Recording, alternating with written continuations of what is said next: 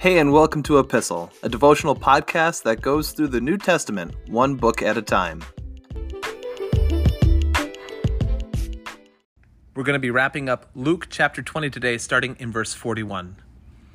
Then Jesus presented them with a question. Why is it, he asked, that the Messiah is said to be the son of David?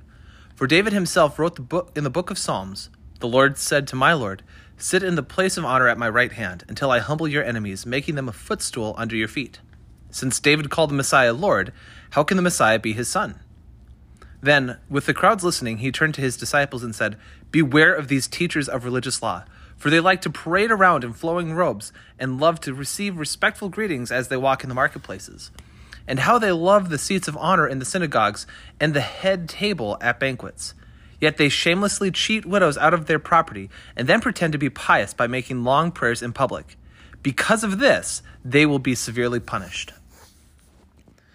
Jesus has the opportunity in today's text that we're looking at to return the favor that he has received from the Pharisees, the Sadducees, and the teachers of religious law. In the last few episodes, we've been looking at how they have been trying to trap Jesus with the statements that he's been making. They tried to trap him with paying taxes to Rome. They tried to trap him with the commands about marriage and remarriage and what happens at the resurrection. And here he comes back around and says, "Oh, you guys like tough questions? Well, here's a tough question for you. How does this work? Why is the Messiah said to be the son of David? How does this work?" And he's making this statement about himself, causing them to confront something that they do not care to address. And that is the statement that he is the one that they have been waiting for.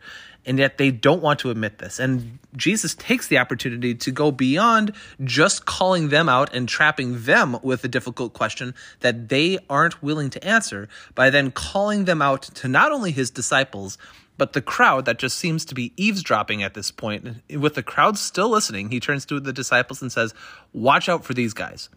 They are all about looking religious, about putting on a good face, about trying to be all holier than thou, but really what they are doing is wrong. It's completely wrong. They are taking advantage of the people that they should have been helping, and instead of being secretive in their prayers, as Jesus teaches how we should pray, remember back in Matthew chapters 5, 6, and 7 on the Sermon on the Mount, and all throughout the rest of his ministry, Jesus' instructions is to pray silently, quietly to yourself. He says, go into a closet, into an inner room so that no one knows that you're praying, and then pray to God there.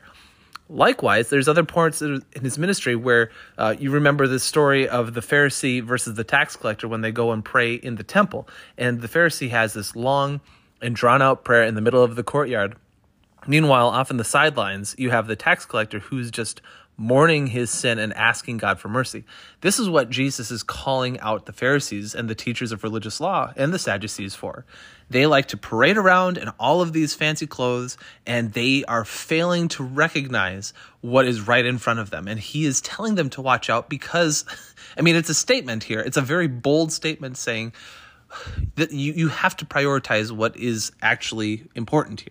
And at this point, as he asks this question, he quotes from the book of Psalms, Psalm 110, verse 1. And if you take a look at Psalm 110, you'll see that this is a psalm that talks about the Messiah. And especially, we will get into this psalm as we look at the book of Hebrews.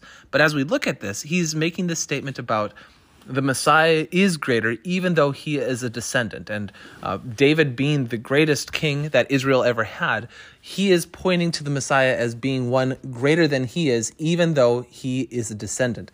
And the Pharisees just fail to pick up on this, and which is why Jesus takes this chance to not only trap them in a question of his own, but to warn his followers about following them.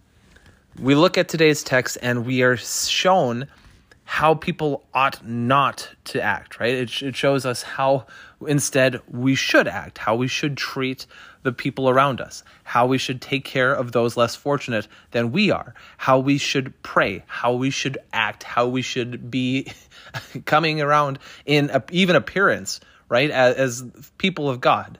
Not drawing attention to ourselves, but instead taking the opportunity to recognize what God is trying to teach us and show us throughout his word, and to live as ordinary citizens, right? But with a greater purpose. And that's what Jesus is getting at here in today's text. So for us here today, How is it that we should live in light of what Jesus is telling the crowds?